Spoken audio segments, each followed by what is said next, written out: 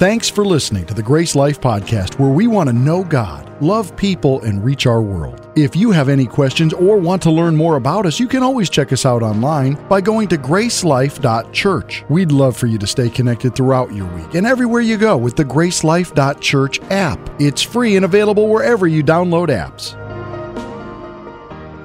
So here we are. Today, part 4, we're closing out a series we've been doing called First. What a great way to start off the year, right? And it's based out of Matthew 6:33, one of the most famous sentences Jesus ever gave in the most famous sermon that he ever gave. This teaching was so long that what we have written down takes up 3 chapters in the book of Matthew, Matthew 5, 6, and 7, and it was just one teaching done by Jesus. And he's going along, he's talking about all the different things that matter to us, the stuff we need to eat, the stuff we need to have, the stuff we need to buy, the stuff we need for life. And he says, look, your heavenly Father knows you need these things. And then he says this most famous sentence, but seek first the kingdom of God, and all these things will be added to you. And so that's what we've been talking about. What does it mean to seek first the kingdom of God? And so if you were designing the series, some of you have probably been kind of doing this in your head. Wonder what they're going to talk about next week. Wonder what's going on. What would you have put into these 4 parts of the series? And so, why don't we just start with this thought. If we're going to talk about where God comes first, and we're going to come up with like a top 4 or 5, maybe it'd be easier to eliminate something, right? So let's just go ahead and see if we can eliminate some things. What should God not be first in? That was not too hard to answer. Let's try that again. What should God not be first in? Nothing. So we had 2 dilemmas. On one hand, we could do this series forever. We could every week come in and talk about some part of our lives. At the very least, it could have been a year-long series, 52 weeks on the 52 areas of our lives God should be first. Or we could find another way to do it, and that's what we went with. And so I'm just going to go ahead and tell you the series was designed from my life, if that's okay. And there's 2 sides to the idea of it being designed from my life. First of all, I haven't always been a pastor. Common sense, right? I used to be a kid. And then I was a teenager, and then I was a teacher, and I did other things. And so just like every single one of you, before getting to this point, at some point, I had to just say, I want to follow Jesus. And for me, that was when I was 16 years old. I was at an FCA retreat, and the truth is I got tricked. Because the guy was just preaching and talking, and he said, how many of you don't want to go to hell? Raise your hand, how many of you don't want to go? He was real passionate. I'm like, I don't want to go to hell. And he said, good, everybody with their hand up, follow us into this room over here. And they I don't know what? But unfortunately, my best friend is on one side of me, and my girlfriend is on the other side of me, and my hand is this high. So I couldn't really do one of those moves. I was stuck. But so as I was sitting in that room thinking, I didn't know this is what I was signing up for, I took a moment and said, but this is what I want to sign up for. I really do want to make Jesus the king of my life. And so the series is designed from what comes after that.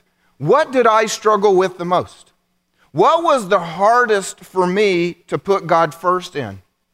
And what were the biggest things that made me go from someone who went to church to someone who was all in for God? And I know some of you would want to excuse yourselves from the conversation right now because you'd say, well, Jimmy, of course you've got to go all in. You're a pastor.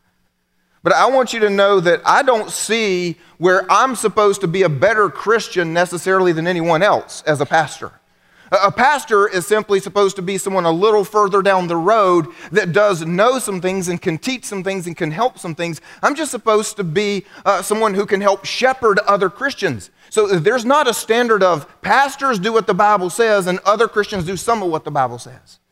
And so before the idea of becoming a pastor, I had to decide if I was going to be a Christian that put God first in every area. So we designed the series from 2 things. One was, what did I struggle with the most? What did I know made the biggest difference in my life?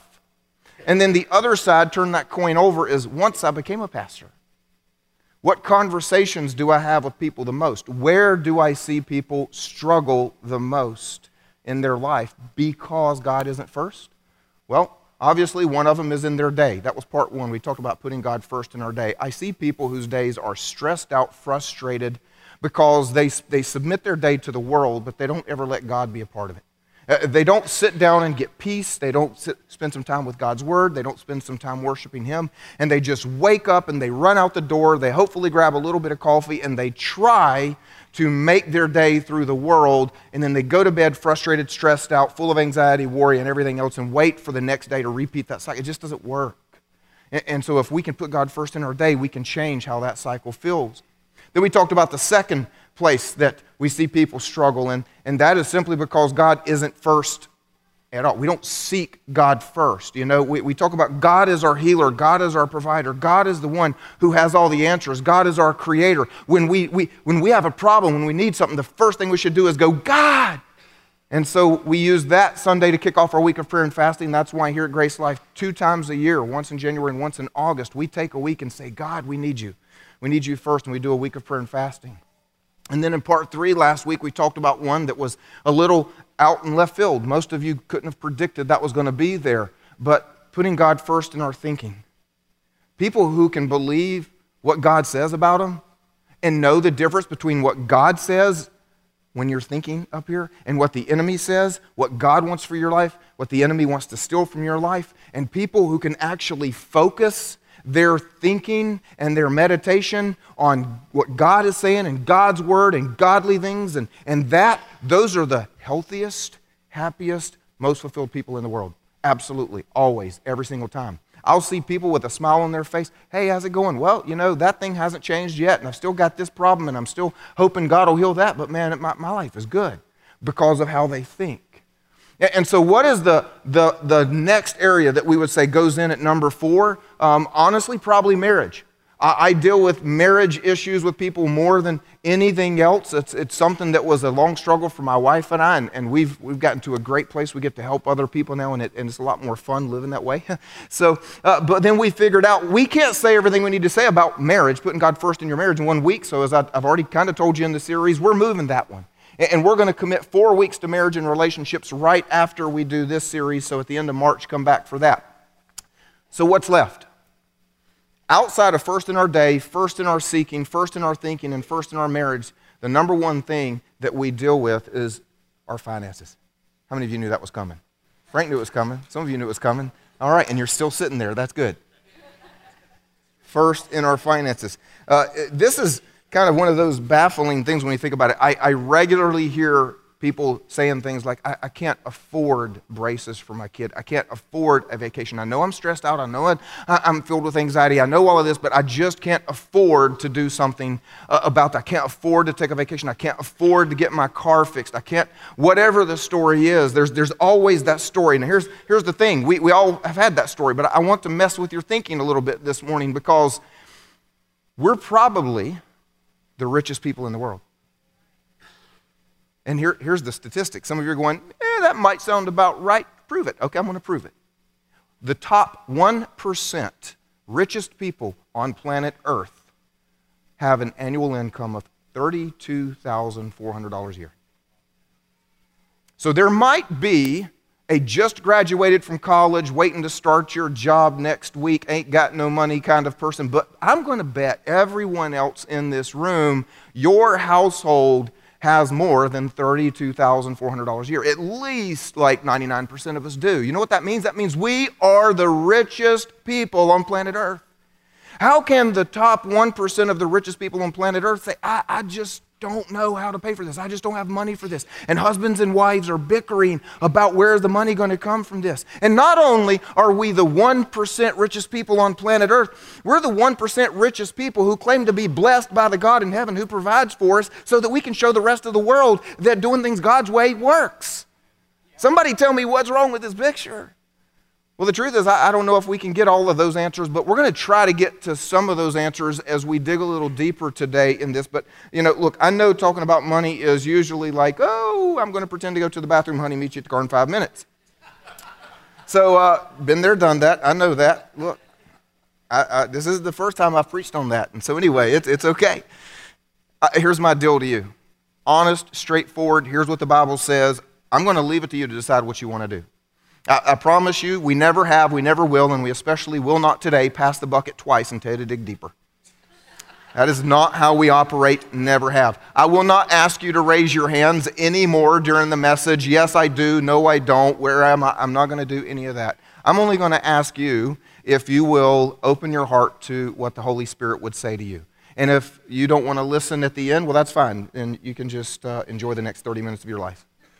What does it mean to put God first in our finances? Okay, if I were to actually say, Jimmy, I want to do that, what does that even mean? Here we go. Proverbs 3:9 answers the question. Honor the Lord with your wealth and with the first fruits of all your produce. Honor the Lord with your wealth and with the first fruits of all your produce. You'll see 3 words underlined because this tells us how we're supposed to put God first in our finances. We honor God. How? With our wealth. What that means is we honor God with what we have, and especially as we receive it. So as your wealth increases, that's where the first fruits part come in. What are first fruits? It's simply the first of everything that you receive, right? Of your increase. And so most of these Bible verses are written sometimes in agricultural type language because that's how they lived. They grew stuff. And what they grew is either what they ate, or it is what they traded, or it is what they sold to get money to buy something else or to trade. And so it was kind of like their provision in their paycheck. So they had to give the first of their crops. They literally had to give the first of everything. Like the first, if they grew some mint, they had to count their mint leaves. They'd give the first of their mint leaves. They'd give the first of their cumin leaves. I mean, they gave the first of everything. And that's kind of how that worked. We now get a paycheck. And so it's supposed to be the first of our paycheck. But first fruits goes beyond that. It also goes to the firstborn. It's supposed to be the first animal that someone, or not someone, y'all don't give animals.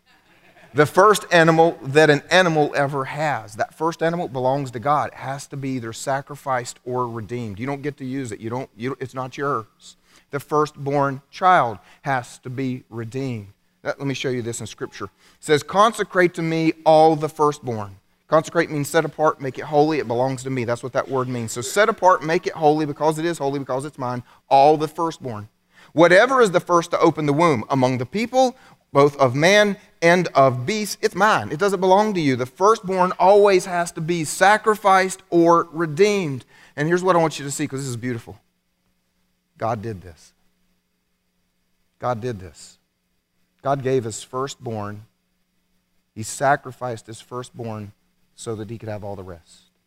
You and I are only here because God did himself what he asked you and I to do. He sacrificed his firstborn so that all of the rest would have access to him. Whatever we get, God says to honor him by giving him the first of it. Now that brings up the challenging question. Most people would not disagree with what I just said. The disagreement comes in with, well, how much? How much is enough? How much is enough? So if I've got a crop and I honor God with my crop. So let's say that I've got an apple orchard and I'm supposed to give God the first. Do I give God the first apple? Do I give God the first 2 apples? Do I give God the first 20 apples? Do I give him the first half of the apples? Do I give him the first 75% of that? How much do I actually give God? Anybody got an answer to that? How much is enough? Think about this. When God says, I want you to give from your wealth and from your first fruits to show honor from me, how much is enough to say, I honor the living God? How much is enough? 1%? 20%?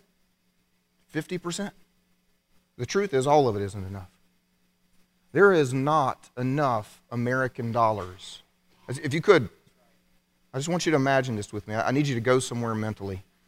I want you to imagine that if you did see the movie The Passion of the Christ, if not any other movie you've ever seen, and with the best image you can in your mind, I want you to imagine Jesus hanging on the cross. And he's, of course, covered in blood because of the beating that they gave him.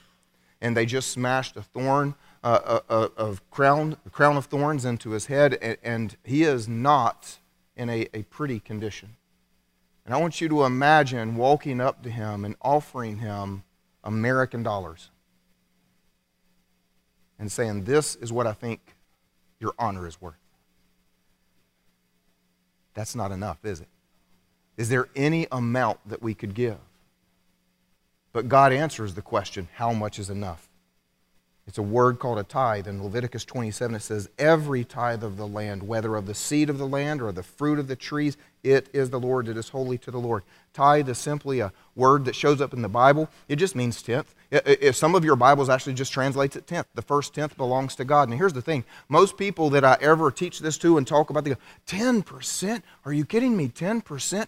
And I used to think that too until I went back to trying to imagine Jesus on the cross and trying to give him something that would show what his death on the cross is worth in my redemption, and trying to think, how much do I put in my hands? How much do I offer that'll say, you're worth this? And when I realized there's no amount that I can give him, I discovered that the tithe is, you ready for this? Merciful. Have you ever thought about it that way? People say, well, God wants the first 10%. That is so much. That is so hard. What if I said, but it's merciful? Because here's what God is saying. You can never give me enough stuff, just so you know. Give me 100% of your stuff and you've still insulted me. Live under a bridge on handouts. Give me your whole 6-figure paycheck. Not enough. So the truth is, I'm going to make this simple. It's not about the stuff. It's about your heart.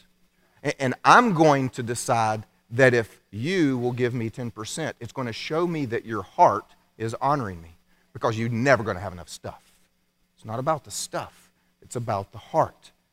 I don't know about you, but when I think about it that way, I go, thank God he said 10%. Because he could have said 20. Because he could have said 50. Because he could have said 90. Because he could have said, I'm just testing your heart so I can ask for anything. And he said, I'm testing your heart. So you know what? I'm going to let you keep 9 out of 10. Because you need stuff. I know you need stuff. Jesus told you that. He said, my heavenly Father is going to give you everything you need. I just want to test your heart, because you'll never have enough stuff. So what's our response? Well, this is really simple. God wants all of us, and God wants to be first in everything. So if God wants to be first in our finances, and if he is not, then the question for you today is, what am I going to do about that?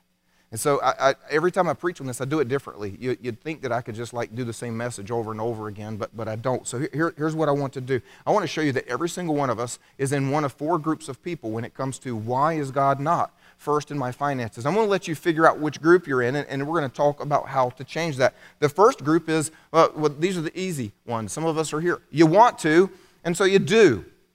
You want to, and so you do. I want to show you something really cool. This is Jacob in Genesis 28. It says, then Jacob made a vow saying, if, y'all hear that?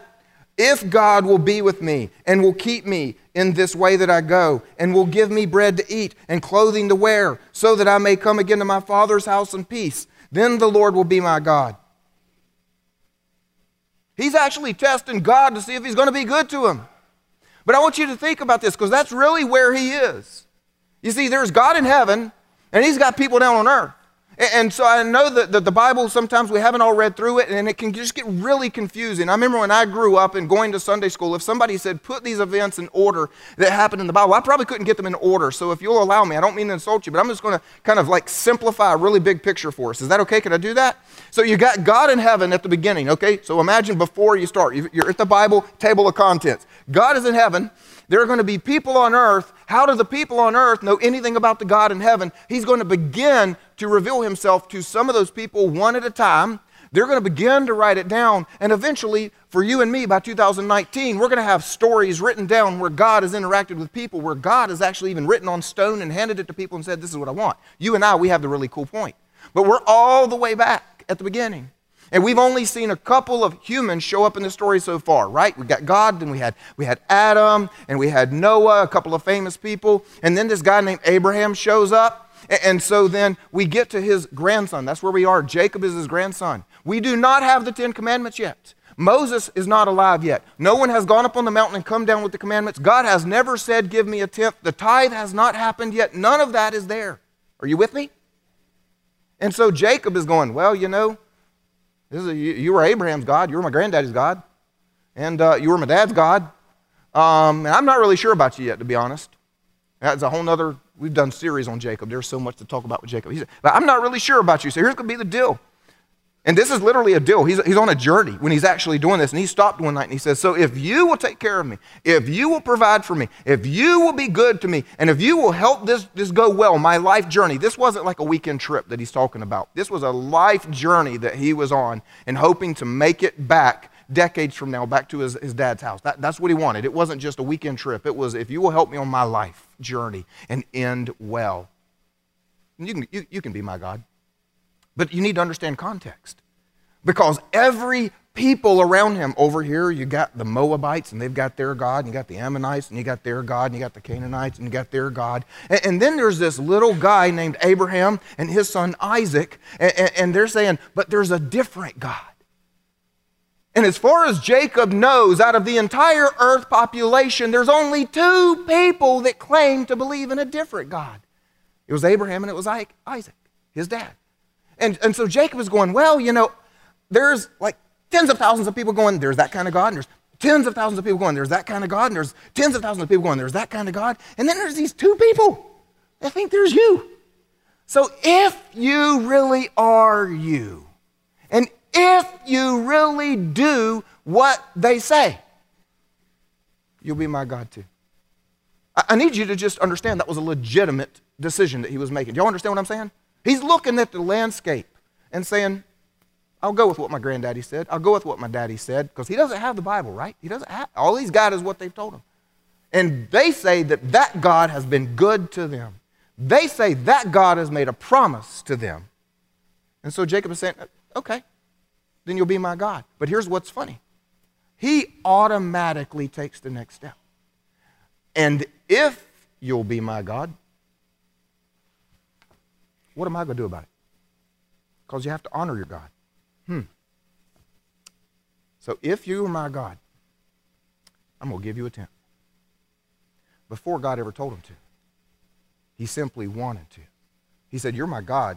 You're going to deliver me from everything. You're going to provide for me. You are going to show me powerful upon the earth. What am I going to do for you? I'm going to give you a tenth. Second group. You don't want to, but you do anyway. You don't want to, but you do anyway. That might be because you live at home and your parents still make you. What'd you get from McDonald's this week when you worked? You better give 10%. I don't want to. I'm going to go to the movies. All right, whatever. Or maybe it's you're a grown adult, but you just still know that when you go to a family reunion, your mom or your dad's going to say, are you tithing when you go to church, young man? I'm 52, Dad. I'm 52. I mean, let me do what I want with my own money. Or maybe you're just a person who grew up in church, so you just know it's the thing to do. You've heard the sermon before. You write the check or you do it online. Most people do it on their phones now anyway, whatever. And so they're doing it, but there's a little something in their hearts going, I just don't know about that. I just don't know about this. And all I'm going to say to you, if you don't want to, but you do, is, well, that's a good start. That's the teenager who says, I don't want to obey my parents, but I will anyway, because I know God wants it. It's a good start. That is the businessman who says, I am not going to have an affair with my secretary, even though I am really not doing well with my wife, and I really want to, and I know God doesn't want me to. So because I know what God wants, I'm not going to do what I feel like doing. So it's a good start to do the right thing, even when your heart's not there. Are you guys with me? But at some point, we got to deal with the heart. And if you're in that group, I'm just going to challenge you to sit down and ask yourself, with the Holy Spirit, why is it that you know the right thing to do, but your heart has not gotten on board with what God wants? That's a question that only you and the Holy Spirit can ask. Group number 3 says, you don't want to, and so you don't. Well, the answer to this could just be because you're human, because that's just what we do. I don't want to, so I'm not going to. I do want to. I'm going to have a cheeseburger, so I'm going to have to. I don't want to go to the gym, so I'm not going to the gym. We're just human is what we do. But the truth is, I talk to folks that are in this category a lot, and I run into a couple of the same stories over and over and over. The first story is this. They don't agree that God actually wants 10%. They don't agree with the teaching that God wants 10%. And my first thing to them is, I could prove you wrong, but I'm not going to. I'm just going to do this. I'm just going to say, okay, cool. Well, then you pick a number. You go home and you look at your budget and you write down the percent that you spend on your car to get you somewhere, and on your house to make sure your hair doesn't get wet when it rains, and your TV and your steak dinner, and then you compare what you're giving to God, and you decide if you honoring you is more than you honoring God, and then you just go ahead and do it. And then they look at me and go, so 10%, huh? And then, so, people are like, well, I don't have to believe in the 10% because that's Old Testament stuff. Let me show you something Jesus said. In case y'all, I'm not kidding you. Seriously, people don't know Jesus actually addressed tithing. Here's what he said. He said, "Woe to you, scribes and Pharisees, hypocrites," because they were the religious people. He said, "For you tithe mint and dill and cumin." He's like, you are literally doing the 10%. You brought a mint leaf to church today. You tithe mint and dill and cumin. But you've neglected the weightier matters of the law, justice and mercy and faithfulness. They were really bad people. They wanted to look good in front of God, but they were bad people, and they were bad around them. I don't know if you know this or not. This is for free. This is not in my notes. But if you go back and you study Exodus and all of the commandments that they were given, all of those laws were broken up into different groups. And the first time that the tithe shows up, it shows up mixed in with all of the laws about social justice. It's about actually being good to people around us as a way to honor God. Anyway, that was for free. And so he says, "These you ought to have done." What are these? Tithe. Jesus just said, "These you ought to have done," but without neglecting the others. I hear people tell me, the last time I preached on this, I actually had someone in the audience who told me I took it out of context, that Jesus said you should tithe. I took it out of I didn't take it out of context, because they try to say Jesus was emphasizing the importance of justice. Jesus wasn't really talking about tithing. That was like a throwaway statement. Are you kidding? Wait a minute. The perfect holy Son of God said words he didn't mean. You see, actually, there's another passage where Jesus rebukes us and says we will be judged for every frivolous, idle word we speak. And you're telling me that Jesus spoke idle, frivolous words by saying, "Well, you should tithe." I don't really mean that. Just hold on to that. What I really mean is, so that's my soapbox moment. The other argument I hear is, well, you're like, "I'd love to tithe and honor God, Jimmy, but I can't FedEx a check to heaven. So I want to show you this. It says, "The best of your first fruits of your ground you shall bring into the house of the Lord your God."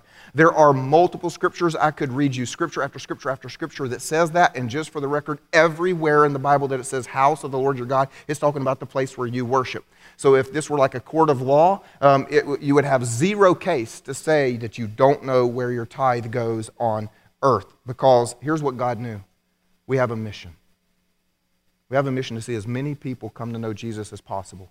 We've told you 118 salvations last year during services here. That was not under a tree outside. It required lights being on, air conditioning being on. God knew from the moment he spoke this that carrying out the mission would always cost money, and he was providing for the mission. The third argument I hear is you simply seen too much waste or abuse by the church, so you're just not going to do it. You're right. It happens. And as one pastor speaking for many others, I just want to tell you, I'm sorry. I even read an article this past week that angered me. It was about what a church is doing and the way they're spending some money, to a point that they got the front page of that newspaper. And well, unfortunately, it makes all churches look bad. Here's the truth. I just want you to think about yourself for a minute, whatever you do. Are you a teacher? But you can look in the front page of the newspaper and you can see where a teacher drags a kid down the hall by their hair. Does it mean you're a bad teacher too? Are you a police officer? Somewhere on the front page of a newspaper is an article about a police officer doing something they shouldn't have done. Matter of fact, maybe even killing somebody that didn't deserve to be killed, and it was a total mistake. Are you a bad police officer too? So there are some bad church leaders. And there are some churches that handle finances poorly. And I'm sorry for them. But unfortunately, when you and I stand before God, that's not our excuse. Because here's what I'm going to challenge you on. If you don't trust a church and its leaders with money, would you stop trusting them with your soul? None of us have any business to sit in a church week after week after week and let them teach our children and let them teach us and then try to tell God, well, I didn't give them my money because, they weren't good people. That won't hold water when you talk to him, just so you know. Go find a new church. And that means leaving this one. If you don't, by the way, we've got open books. You got any questions, come meet with a pastor. Our finances are open to any member of Grace Life anytime. You can find out where every penny goes because we've got nothing to hide. And anyway, enough about that. Number 4, fourth group of people. Whoo, that was fun, wasn't it? You don't want to. Oh, I'm sorry. You want to, but you don't. This is most of us here today, to be honest. It's the most people that I always talk to. Jimmy, I would love to tithe. I really want to. I just don't know how. This is usually an issue of faith and lifestyle. Faith being this. Some of us simply struggle to believe if we put God first, it's going to work out. If you pay God what he says belongs to him, remember he said the tithe was his, it's already his. If you give God what belongs to him, believing that he's going to show up after that and take it, that's a step of faith. Here's what Malachi 3 says. Bring the full tithe. I love how he had to actually in the Bible say the word full. I know how y'all going to do. I'm just going to go ahead and make this real clear. Full. Malachi, I'm prophesying. Write down the word full when you put this down. Bring the full tithe, which is not 9.8, no, not 7, no, 10, into the storehouse that there may be food in. What did we say a minute ago? My house. And thereby put me to test, says the Lord of hosts, if I will not open the windows of heaven for you and pour down for you a blessing until there is no more need. Matter of fact, I'm going to go a step further. You're not going to have need. You're going to be blessed. And I'm going to rebuke the devourer for you so that it will not destroy the fruits of your soil. And your vine in the field shall not fail to bear, says the Lord of hosts. Wow. And I have seen story after story after story where somebody says, the math wasn't there. I put God first and I got a raise the next week. But I'm going to tell you, I'm not one of those people. That wasn't my story, which leads to point number 2. It's either an issue of faith or an issue of lifestyle. You see, in order to give God the first 10%, you've got to stop spending 100% on you, because if you're any good at math, that's 110% and it's just not there. And so what my wife and I experienced, I think the reason that we experienced the lack of sudden 10% raise in our paycheck when we started tithing was so that I had authority to stand here and tell you, I made the choice. We made the choice when we learned this, which was, it's really sad. I had already been a missionary. I'd been a Christian my whole life.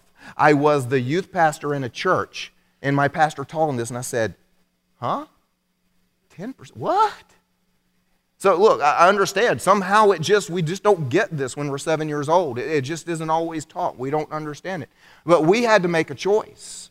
I was a teacher, and she was a stay-at-home mom, so somebody knows, do the math on how lavish our lifestyle was. And the idea of giving 10%, and like I said, because I'm a teacher, the governor doesn't just say, oh, I heard somebody tithe, let's increase the entire state of North Carolina pay scale by 10%. I was locked into what I was going to get paid. So we had to change our lifestyle. We had to figure out if God is worth 10, that's what he decided, then we're only worth 90. We've got to stop thinking we're worth 100. So look, again, most of us are in the group. You want to, but you don't. So I want to help inspire you. We've got a really great video story. Somebody came up to me about 10 days ago and said, Jimmy, you got to know about this. And so we managed to get that on video just for you guys here today. If you will turn your attention to the screen. So Ben and Nicole, actually, when I was talking to Ben this week and sharing with me his testimony about what God has been doing in your finances, I was really excited because literally 1 year ago, you guys were not worshiping God together. You were a self-declared atheist at that time.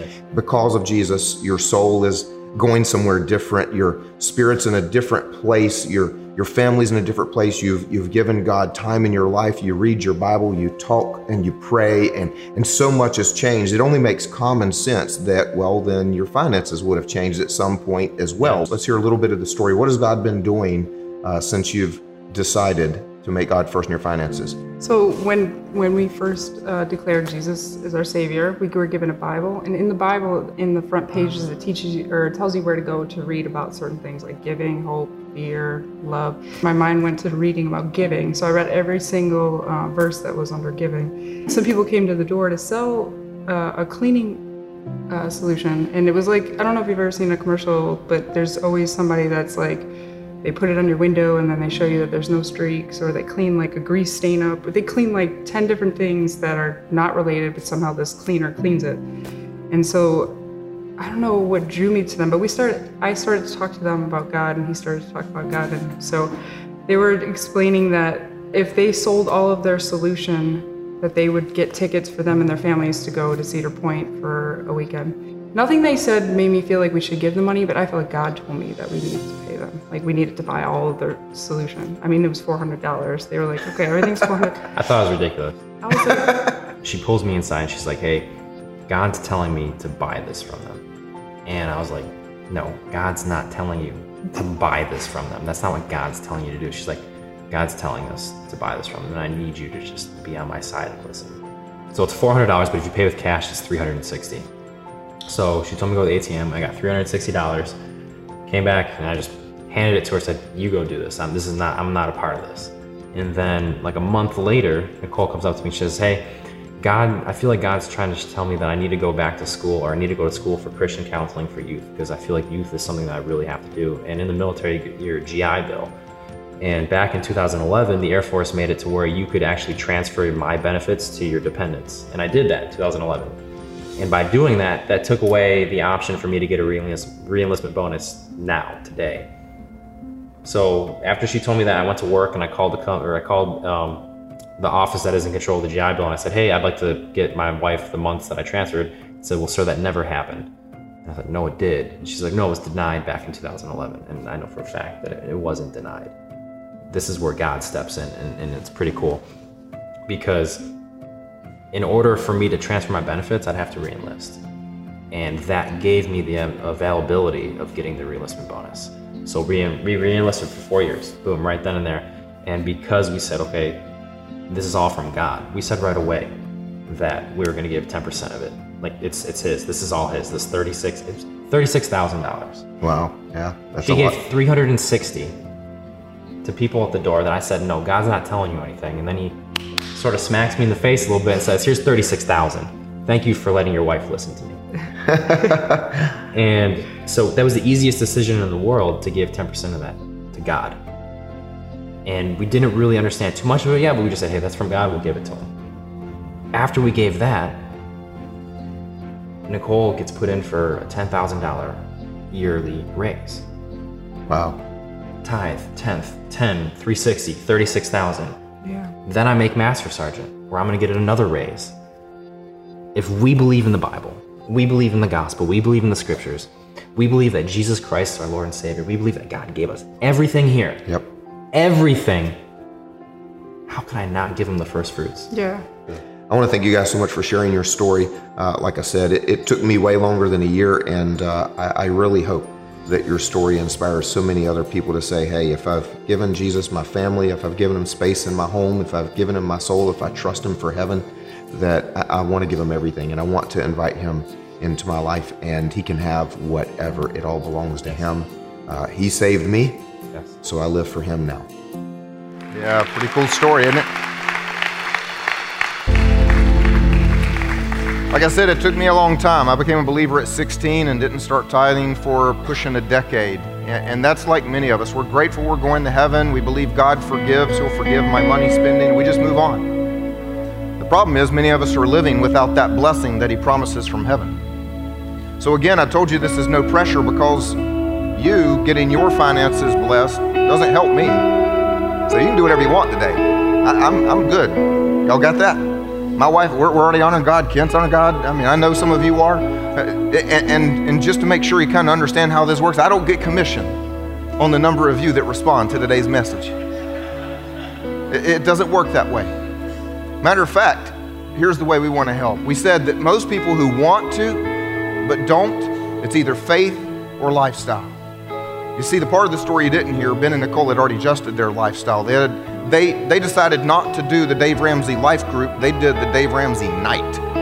They took the DVDs home and they just watched them, and then they just changed. They canceled buying his new truck. They scheduled to get out of debt with their house, everything. I mean, they had already changed the lifestyle. The only thing left was for God to bless.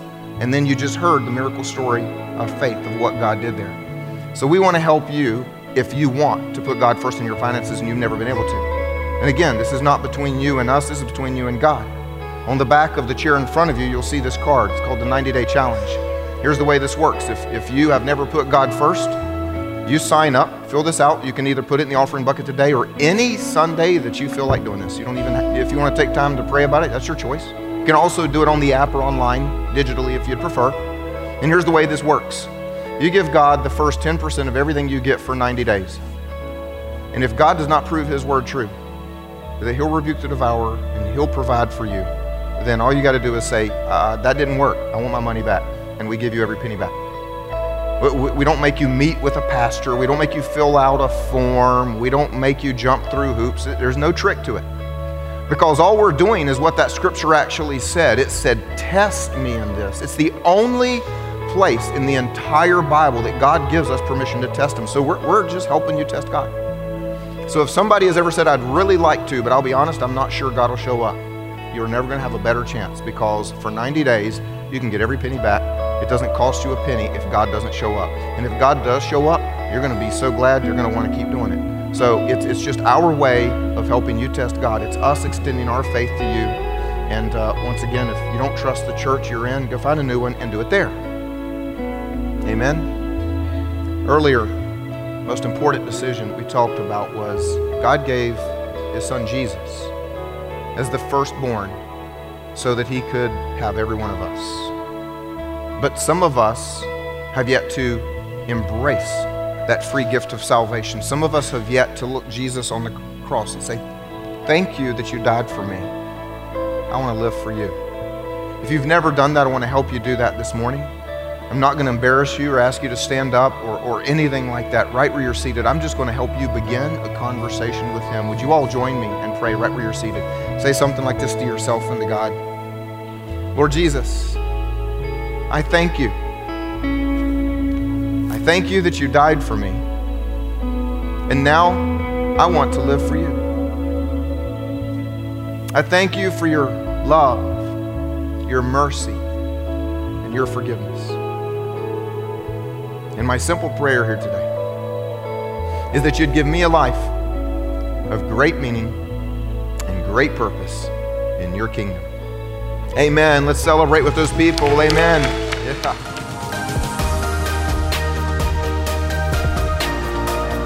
Thank you for joining us for this week's message. If you've made the decision to follow Jesus, congratulations. It's the best decision you'll ever make. If you've been impacted in any way, we'd love to hear about it. Head over to gracelife.church/resources, where you can share your story and find other tools for following Jesus. We hope you go out and make Jesus famous in your world.